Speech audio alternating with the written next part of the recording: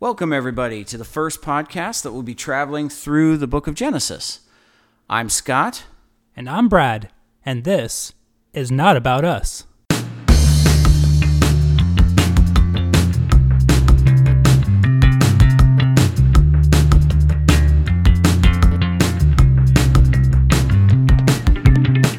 All right, once again, Brad and I want to thank you so much for listening. But more than that, we want to thank you for participating. Now, you don't have to connect with our website or with us directly to be participating. No, this is all about encouraging you to participate with God directly. We hope that your connection to Him increases daily, and to that end, we want to encourage you to invite Him in to open your hearts to truth as we are going to do the same right now. Brad? Yahweh God, we invite you in as our honored guest as we look at our origins in Genesis. As we look at the book that shows your want to be in a relationship with us. Help remind us that we want to be in a relationship with you, because you are the awesome one. As always, I want Scott and I to just be the tool that you use to introduce yourself, because it truly is not about us. It's about you, the creating God, the creator of the universe, the earth, of all the people, the animals, everything. It's all your design, God, and we're amazed by it. Amen. Amen. Thank you. Now, I want to say a couple things before we jump into the book, just kind of let you know where I'm coming from, all that kind of thing. I first started this Bible study, a while ago, a year and a half or so ago, and I went back to restart for these podcasts, and I was surprised at how much I had grown since going back just that short amount of time. So this was really cool for me to go back. I looked at my old notes, and I could see a place in Genesis where I started to dig even deeper. So going back to Genesis 1:1 with the same methodology that I had towards the end really started to help.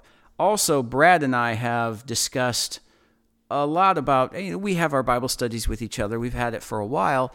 So a lot of this we've already covered with each other, so I made it a personal mission to find new things. So That excites me because I remember the original stuff we went over, and that blew my mind. So, yeah, I'm anxious to see what else you got for me, Scott. All right. Now, there's also a book I'd like to suggest to you. If you're a reader, if you have the inclination to read, if you're not, hope maybe you can get it audiobook. But the book is entitled The Creator and the Cosmos by Dr. Hugh Ross.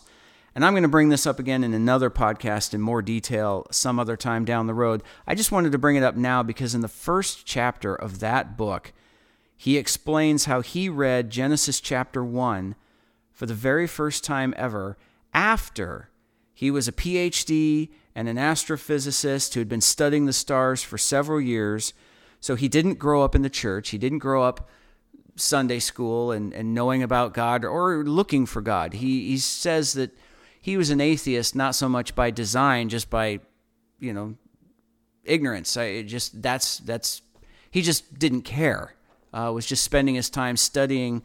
And when he read Genesis for the first time, it shocked him. He was floored because it described the creation of the universe exactly the way he already knew it to be through his scientific study.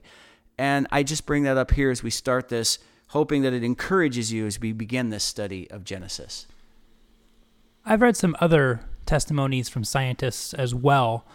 It's kind of a common theme for scientists when they actually put their own arrogance aside and of what they think they believe and actually look at some of the evidence. They see it clear as day too. There was a design. Oh, absolutely. Now, to be fair, I want to make this statement going in. I want to make a statement. First, I want you to consider this.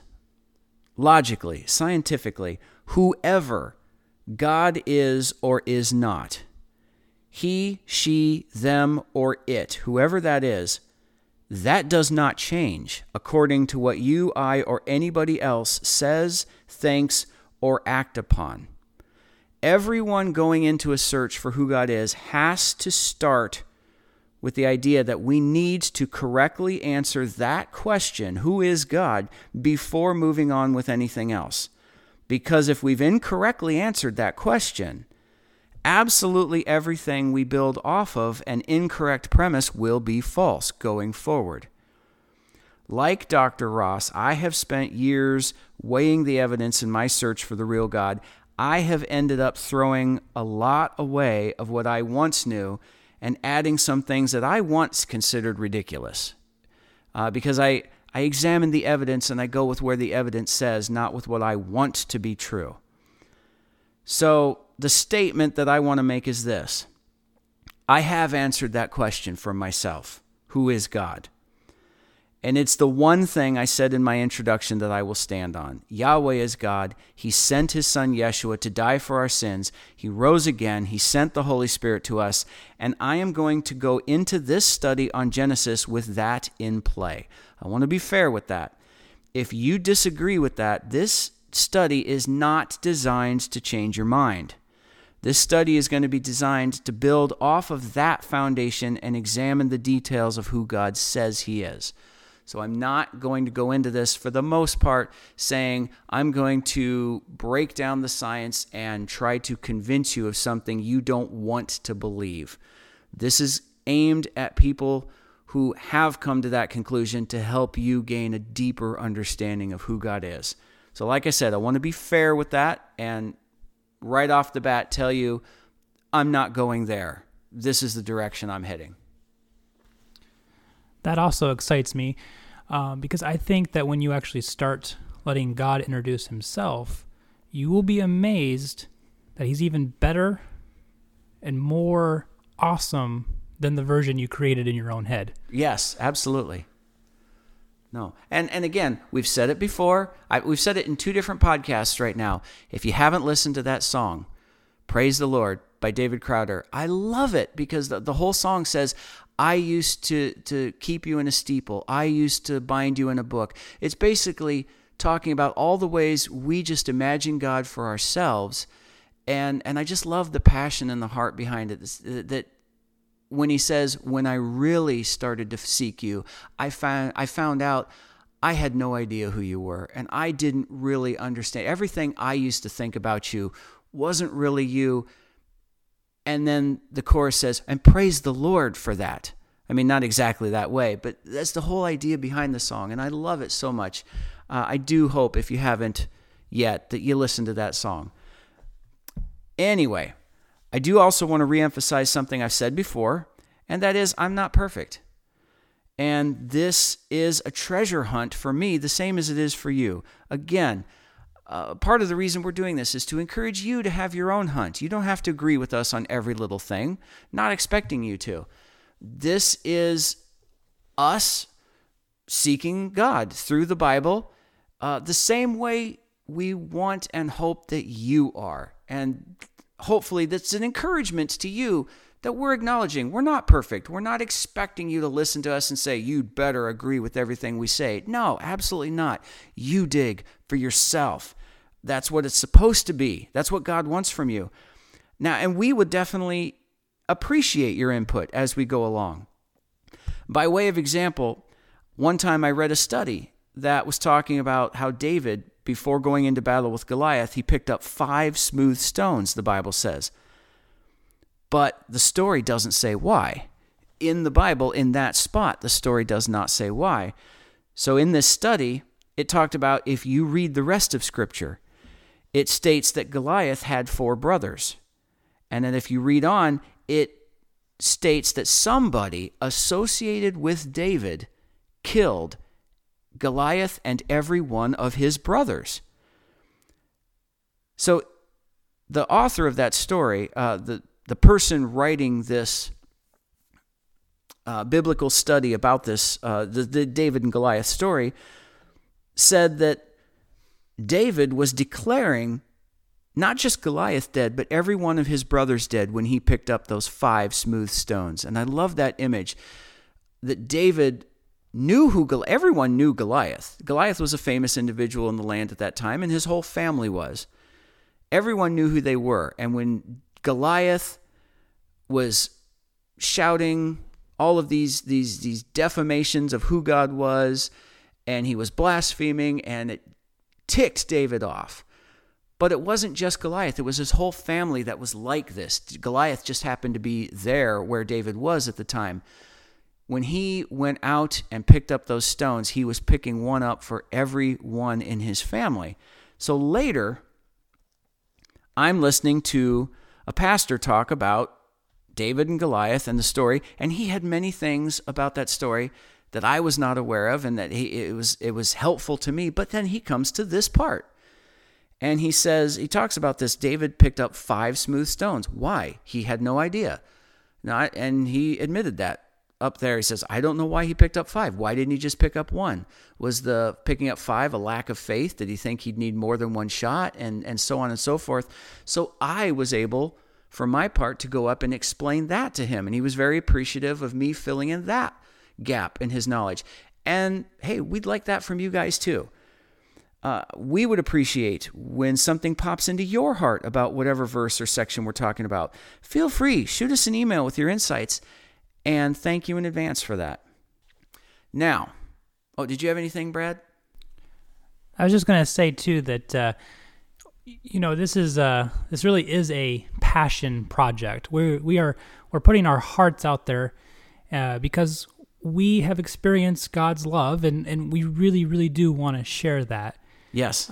So yeah, if there's something that you feel like you want to contribute, if there's some sort of love that you want to give back to us or share back with us, or just some insight that you have, yes, I totally agree. Please do. As I'm continuing to get this podcast to grow, I'm looking at other ways that we can present it. Eventually I'm going to find a way to do like a comment section. But in the meantime, feel free to email us or get in touch with us on Facebook with your insights. We would love it. Now, the way I generally do my Bible studies is I will just go one verse or one section at a time that seems to be, if several verses are connected by a theme or something like that. And then I just kind of make my initial notes. Ooh, what jumped out at me from that? Take everything from that. Then I move on to other things, and I start to break down each word, why was it stated that way, whatever, as I'm meditating on it to see what comes up next. And I'm praying and just asking God to reveal to me deeper things. And finally, I'll go into a deeper dive that needs further study, such as looking up the Hebraic word pictures we've talked about earlier in other podcasts. So as I do this, my thoughts on a verse or a section might come out a little bit like a scattergun, just kind of everything shooting out crazy. That's just the way I do it. So hope you have fun with it. They just kind of fly around as I think about them. But all right, let's not waste any more time. Let's jump right into Genesis here. Genesis 1:1. And as I've said before, I use the Hebraic Roots version.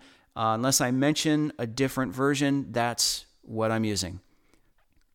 Genesis 1:1. In the beginning, Elohim created the heaven and the earth.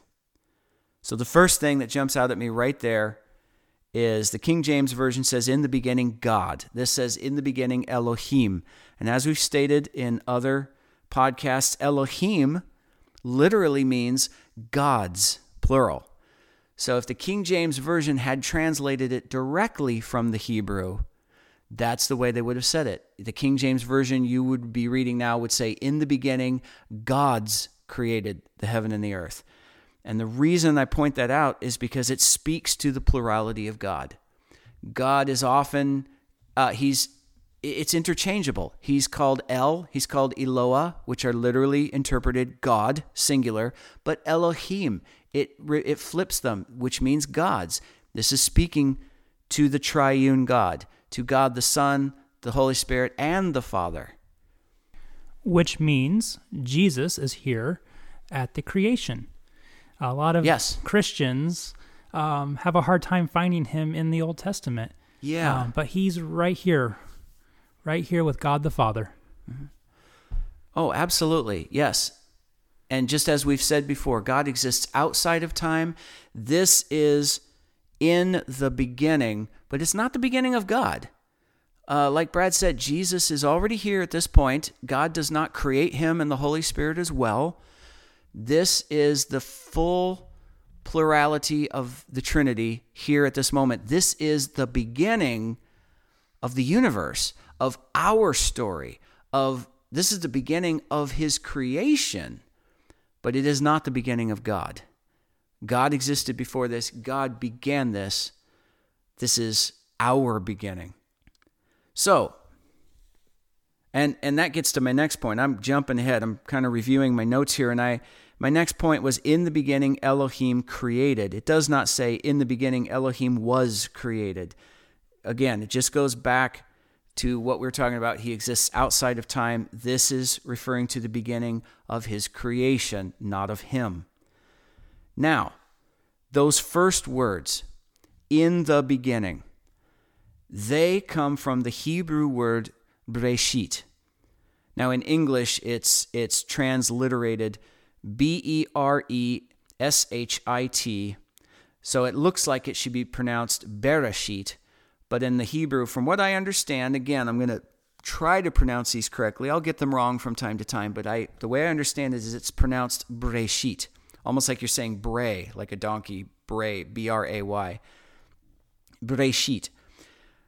In fact, Genesis, the name of the book, is translated from the word Bereshit. The book itself in Hebrew is called Bereshit. My Hebraic roots version names the book Bereshit.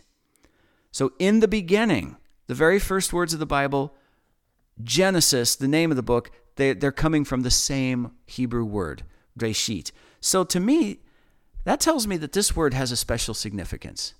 It's the very first word that God chose to put in the Bible. Now, what would that significance be? So first of all, let's break it down. It's Hebrew letters. Beit. Again, sorry if I'm mispronouncing these, but I'm going to do my best. Beit, house, inn. That's the word picture here. In fact, Bethlehem, Bethel, any word that you see Beth in front of in the King James Version, this is the first letter. It is a transliteration of the Hebrew word bet or beit. The artist, I mentioned my comic book one time in the introduction, Spirit Man. The artist behind that, Paul Burris, fantastic talent. I hope you've checked that out and checked out his artwork. I'm the writer, by the way. I'm not the artist. He is. He went to a college, Bethel. The literal translation, Beth-El, Beit-El. Beit means house. Bethel is house of God. Beit Lechem. This is where we get Bethlehem. This is house of the shepherd.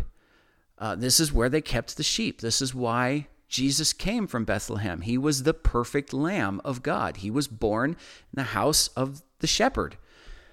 So this is the very first letter we have here is house. And what's God creating? His house. Our house. He's creating a house for Adam. He's creating a house for us. The very first letter of the Bible is house. I think that's pretty cool. But anyway, go ahead, Brad. No, I was just being momentarily overwhelmed by that. He's literally creating our house for us. Thank you, God. But Bereshit, let me go on and finish those before I start talking about. This is what I do. I just start thinking about one little thing and go off on it. This is what I do by myself as I'm studying these too. So I generally don't get very far. And this is why we love you. But Beit, Resh is the second word, and it can mean reed, it can mean person, or it can mean first.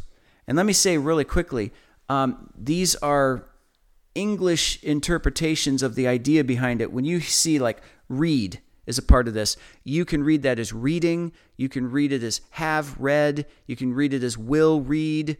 am, reading. Any one of those are fair game. Just so you understand. Then the next word, the next Hebrew letter is Aleph. Now this stands for ox, strength, or leader, and it's the first letter in the Bible. And then Shin, which stands for eat, consume, or destroy. And the last letter is Tav, and the word picture behind this is mark, sign, or covenant. So one of the word pictures here, as we check all of these out, is the first person on earth was Adam. So we have house of the first person, or Adam. Oh, actually, I take that back. Beit can mean house or in. So one of the word pictures here is in Adam's strength was the covenant destroyed. So that's something to think about right here. Yeah, that's very interesting. But then, something else I want to point out. Isaiah 46, 9 through 10. Remember the former things of old, that I am El, and there is none else. I am Elohim. A little bit of a side note right there. Right there, he refers to himself as El and Elohim in the same sentence. So anyway, I'm going to move on. And there is none like me, declaring the end from the beginning, and from ancient times things that are not yet done, saying, my counsel shall stand, and all my pleasure will I do. Right there, he says, God is declaring the end from the beginning. So, in a general sense, we see that everything in the Old Testament is also prophetic. In fact, I want to cover this right now. Prophecy, we think of it as telling the future, but prophecy at its root just means telling the word of God. We, as humanity, just kind of focused on that future foretelling as a meaning for prophecy because that's what amazed us. God telling us what happened yesterday, we're like, well, God, I could have done that. You know, I experienced it. I know what happened. God telling us what's going on right now, maybe if he's telling us what's going on in our hearts that's hidden from people, that kind of amazes us. But generally, we're like, yeah, that doesn't surprise me. But God telling us the future, oh, wow, that's amazing to us. But really, prophecy is much more than foretelling the future. It's telling everything. The prophets of God were his voice. They would come and they would say, this is what you're doing, and this is how you're sinning, and this is how you're screwing up, and this is how you're doing good.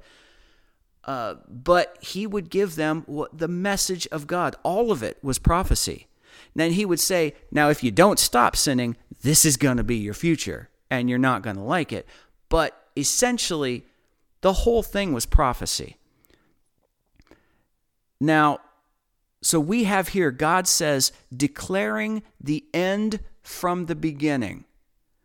So all of the Old Testament, is that the Word of God? Yeah, so the whole thing is prophecy, but the whole thing, as God is perfect and he's outside of time, the whole thing does tell the future, the entirety of it. But what I want to specifically point out here is he says, declaring the end from the beginning. That very word, beginning, is Bereshit. So he's giving us a clue here.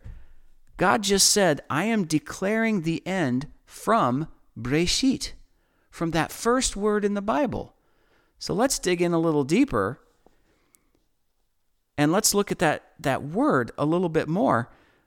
Now, the first three letters of Bereshit, Bet, Resh, and Aleph, also make their own word, bara.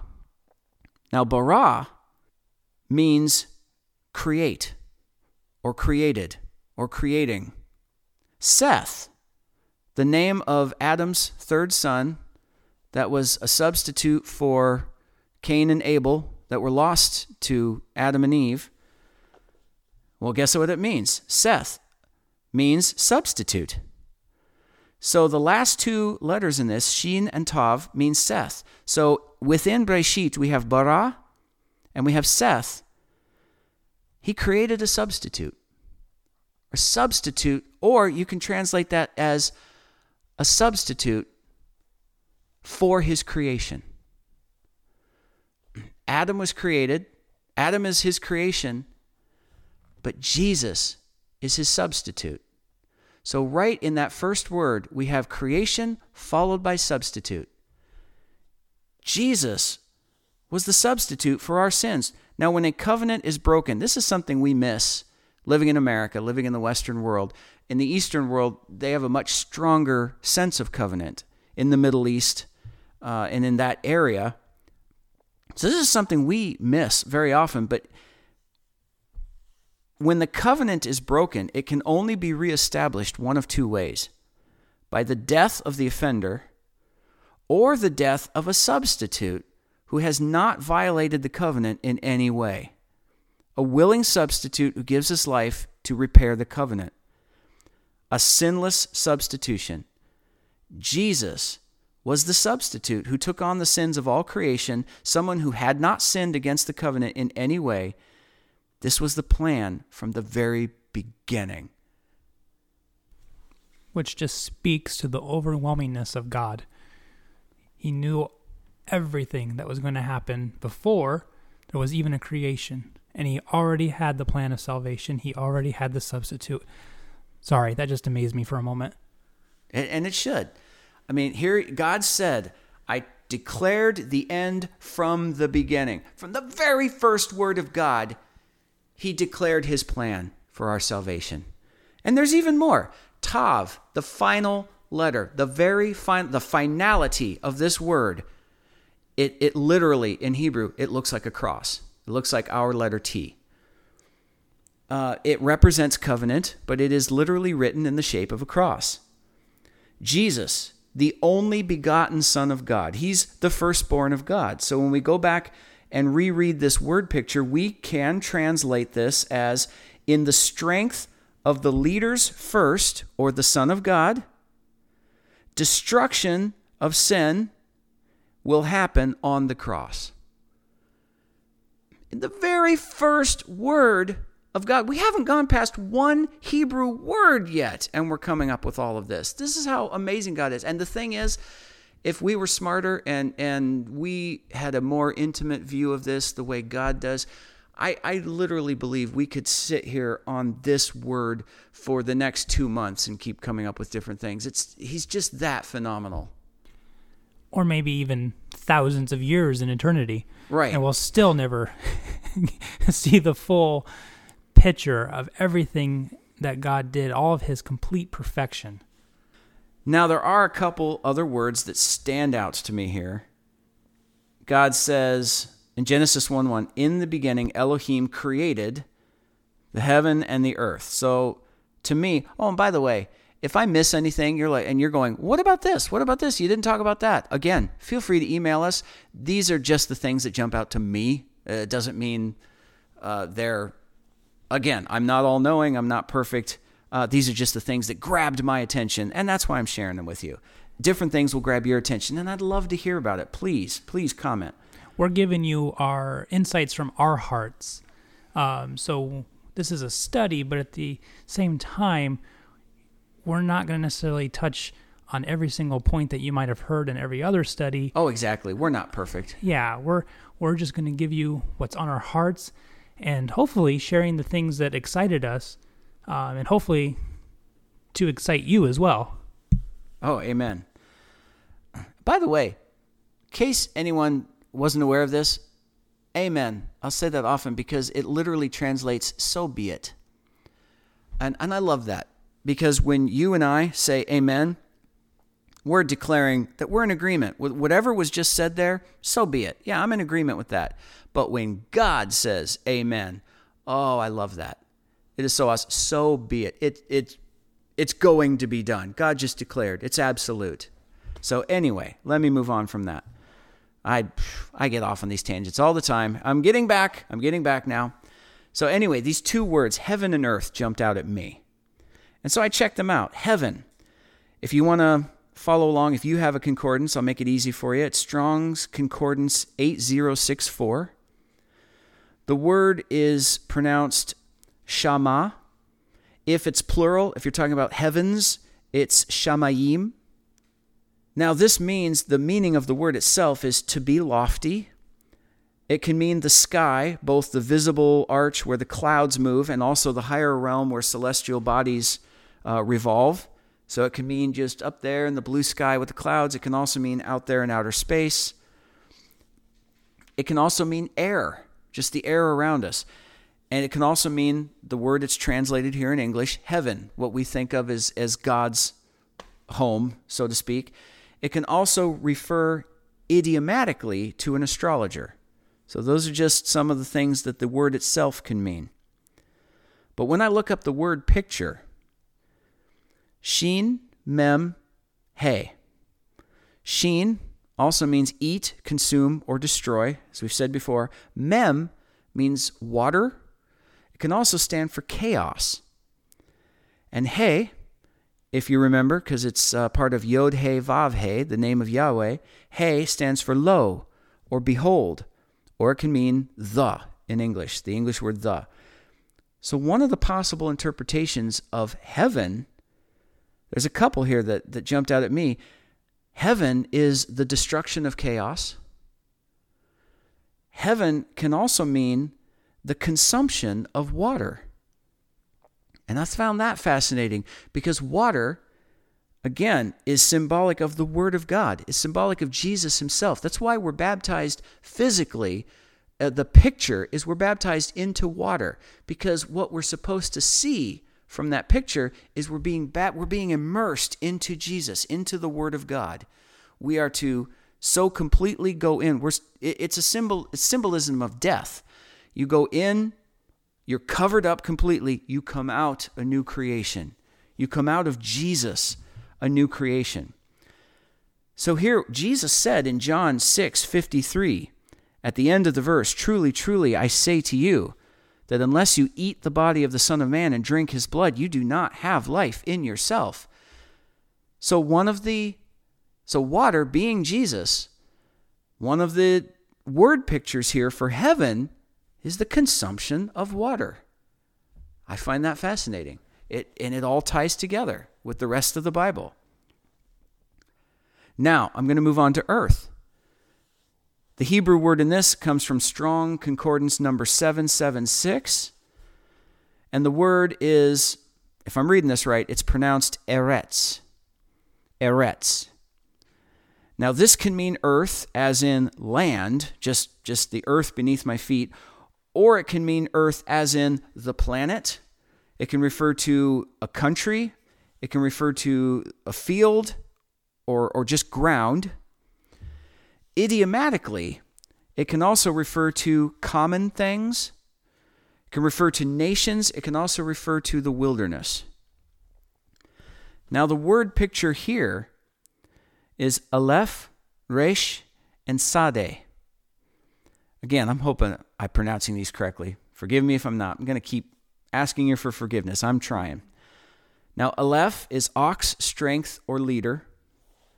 Resh is reed, person, or first. And Sadeh is a man on his side, the picture of a man on his side. It's also a picture of desire. Another word picture is need. So one of the possible interpretations we can get out of this is Adam, the world's first, fell to desire. We can also get a word picture of the leader's firstborn, or Jesus, is needed. So again, I love these Hebrew word pictures because they tell a greater story, and they show that within the very word itself, God had his plan of salvation and something deeper for us to see. And what amazes me is all of those word pictures could be true. It's not just one or the other. Exactly. I mean, you mentioned that heaven is the destruction of chaos, but it's also the, drinking the water. Both of those can be true because heaven would be the destruction of chaos. Yes. We do need Jesus to save us. I mean, so any way you look at these word pictures, all of them can be true, and they can be so much more than what we can find. Oh, yes. It's amazing. And like we've said before, a lot of times what people will do, and this is one of the problems, is they'll see the word picture, the destruction of chaos. which is accurate. It's an awesome word picture. But then they'll say, that's it. I found it. I'm done. And someone else will say, no, this can also mean the consumption of water. And then you get into a fight between two people. No, it means this. No, God is so awesome and so intricate. It means it all and more. He's so wonderful. He's so huge and expansive. It means it all, and he intended it to be that way. I've had encounters like that before where I have shared some insight that I believe, and then someone has, basically said, no, that can't be true. And I have a tendency then to just shut down and wonder, was what I said right or accurate? But the truth is, both versions can be correct, and so many more. Absolutely. We just have to keep God out of our little boxes. Again, let him define himself the way he wants to. And thank God he's not who we think he is. Yes.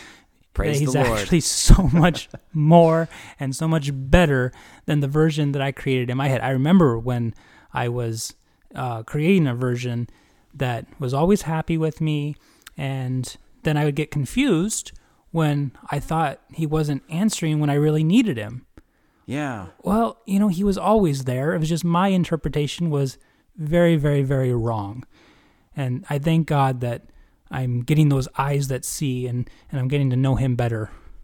Yeah, and you know what? Along those lines, last time, I believe it was in the introduction, Brad shared that he had prayed for a helper, for someone who was godly, to be his friend, to be someone who could help him along. And that prayer got answered. To Brad, he didn't see it for years to come. He even said in the intro there, correct me if I'm wrong here, but he said he knew me and we had a relationship for about a year and a half before he finally realized that I was the answer to that prayer. But even before that, when Brad had prayed, God answered it. He said, okay, I'm on that. And he set up in Brad's life the pattern that would get him to that place that Brad in time would recognize and understand. But the moment he prayed that prayer, it was done. What we sometimes fail to do is recognize that it's happened. And so when we don't see it the next day or a week later or whenever we think our timeline demands that it be done, we think, oh, God failed us, and we walk away. And God's going, hey, here's my plan right here, but we just walked away from it. You say, you could have had what you were asking for. It's right here. Nope, we're walking away. So I'm getting off on a tangent again. Yeah, but there is truth to it. That's something that I've had to... I won't say it was easy conclusion to come to, but I've had to come to this conclusion that God will do things in his time because he knows better than I do. Yes. When that time is perfect. He is wisdom. And what has amazed me as I've sought that relationship, and I've come to that conclusion that, oh yes, I have to wait on his time. I then am getting better at noticing when he is actually answering something in the moment. I've had a couple instances where I was in a prayer, God, I'm really stressed about this, or I'm really worried about this, and then I've had an immediate answer. Now, the Brad who didn't work on the relationship may not have noticed in that moment that was my relief, that was my help. But I'm getting that as I go along. The more I chase, the more I'm understanding who he is, and I'm understanding how he helps us. Okay. Not that that's not awesome, but I'm going to put my blinders back on, get back on topic here. Now, let's go on. Genesis 1 through 3. Going to expand it a little bit more. But isn't this awesome that I'm looking at my stopwatch here, and we're at about the 40-minute mark. And this is everything we've talked about is Genesis 1:1. Isn't that amazing how awesome he is? Anyway, Genesis 1 through 3. In the beginning, Elohim created the heaven and the earth. Now, the earth was unformed and void, and darkness was upon the face of the deep. And the spirit of Elohim hovered over the face of the waters, and Elohim said, let there be light, and there was light. So the first thing that jumped out at me here, I don't know what jumped out at you first, but the first thing that grabbed me was the fact that heaven and earth are created, but only the earth is pointed out here as unformed, void, and darkness upon the face of the deep. By implication, doesn't that mean heaven is not? Doesn't that mean right off the bat, heaven was formed and full, and it had light? Just a thought. Again, could be wrong, but that's what grabs me. That's the first thing here. Both heaven and earth are created, but only the earth is specified as being unformed, void, and darkness upon the face of the deep. I'll just leave it at that. Something to think about. That's what grabbed me right off the bat. Now, I started to look up the Hebrew word pictures here for a couple of them. Form and void. The earth was without form and void, according to the King James. My Hebraic Roots version says the earth was unformed and void. Pretty much the same thing. You'd agree, I hope. At least Brad's nodding. You can't see it on there, but Brad's nodding. So form confused me. This really confused me when I looked it up. And the reason was, so the King James says without form. I do have to go back to the King James when I'm using Strong's Concordance because that's what it references. So the King James says without form. So form is Strong's Concordance number 8414. Tohu. Now it means to lie waste, a desolation of surface, such as a desert. Figuratively, it's a worthless thing. And I thought, well, wait a second. This is without form. So isn't the Bible saying that this is without desolation, without waste, without worthlessness?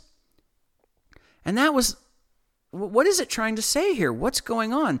But the more I looked, I read on, and in Strong's Concordance, it goes on to say that as an adverb, this means vain, confusion, empty place, nothing, vanity, waste, wilderness, without form. And the more I thought about it, the more I realized what we should have done, what Strong's Concordance should have done, is said the phrase without form. That's what's referring back to the original Hebrew word here. And that's why in my Hebraic Roots version that attempts to go back to the Hebrew as much as possible, it just included it unified as unformed. That's the Hebrew word that's here. It's not without desolation, without form. That whole phrase is what's being interpreted here. Where the Strong's Concordance fails at times is that it tries to tie a single English word to a single Hebrew word. And sometimes it doesn't. The Hebrew word means, like right here, without form. It means a phrase. It means several words that were translated in the King James Version to capture it appropriately. So what we're seeing here is the original Hebrew was unformed or without form. Now, there's a word picture here. Tohu. Tav, He, and Vav. Tav is mark, sign, covenant. It's the last letter in the Hebrew alphabet. He, again, is lo, behold, or the. And Vav is nail, peg, add, as in addition, or the English word and. So one of the possible interpretations here that jumped out at me is the covenant is looking forward to adding the nail. It's looking forward to the addition of the nail. Now let's combine that with void, which is Strong's Concordance number 922. And the pronunciation here is bohu. So in without form and void, we have tohu and bohu. There is a similarity here. Now, the word void means a vacuity, an undistinguishable ruin, emptiness, void. Now, the word picture is beit, he, and vav. So without form was tav, he, vav. This is beit, he, vav. So they both have a similarity. Now, beit, if you remember, is house or inn. So one of the possible interpretations here is the house that God is creating, the house here is looking forward to adding the nail. So the earth is without form and void. And in that picture, we see the house, the earth, what God is creating is looking forward to the nail that God, it's not there yet. It's void. It's without form because it needs the nail to finish the house, to finish the covenant. Any thoughts? Just you're blowing my mind again, Scott. All right. Well, hey, that's it for what I've got today. There's more. There's a lot more with Genesis 1 through 3, but I'm going to stop there because I think my time's pretty much coming to an end. Any thoughts you want to add as we wrap this up, Brad?